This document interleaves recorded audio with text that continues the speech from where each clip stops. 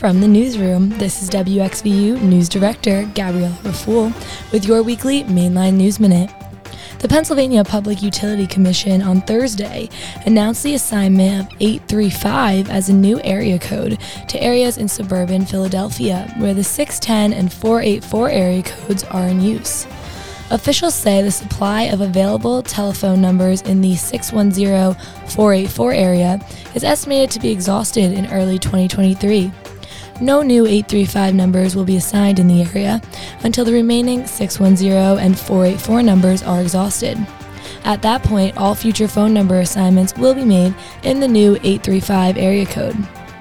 In other news, Upper Darby firefighters safely pulled a woman from underneath a SEPTA train on the eastbound tracks Monday afternoon.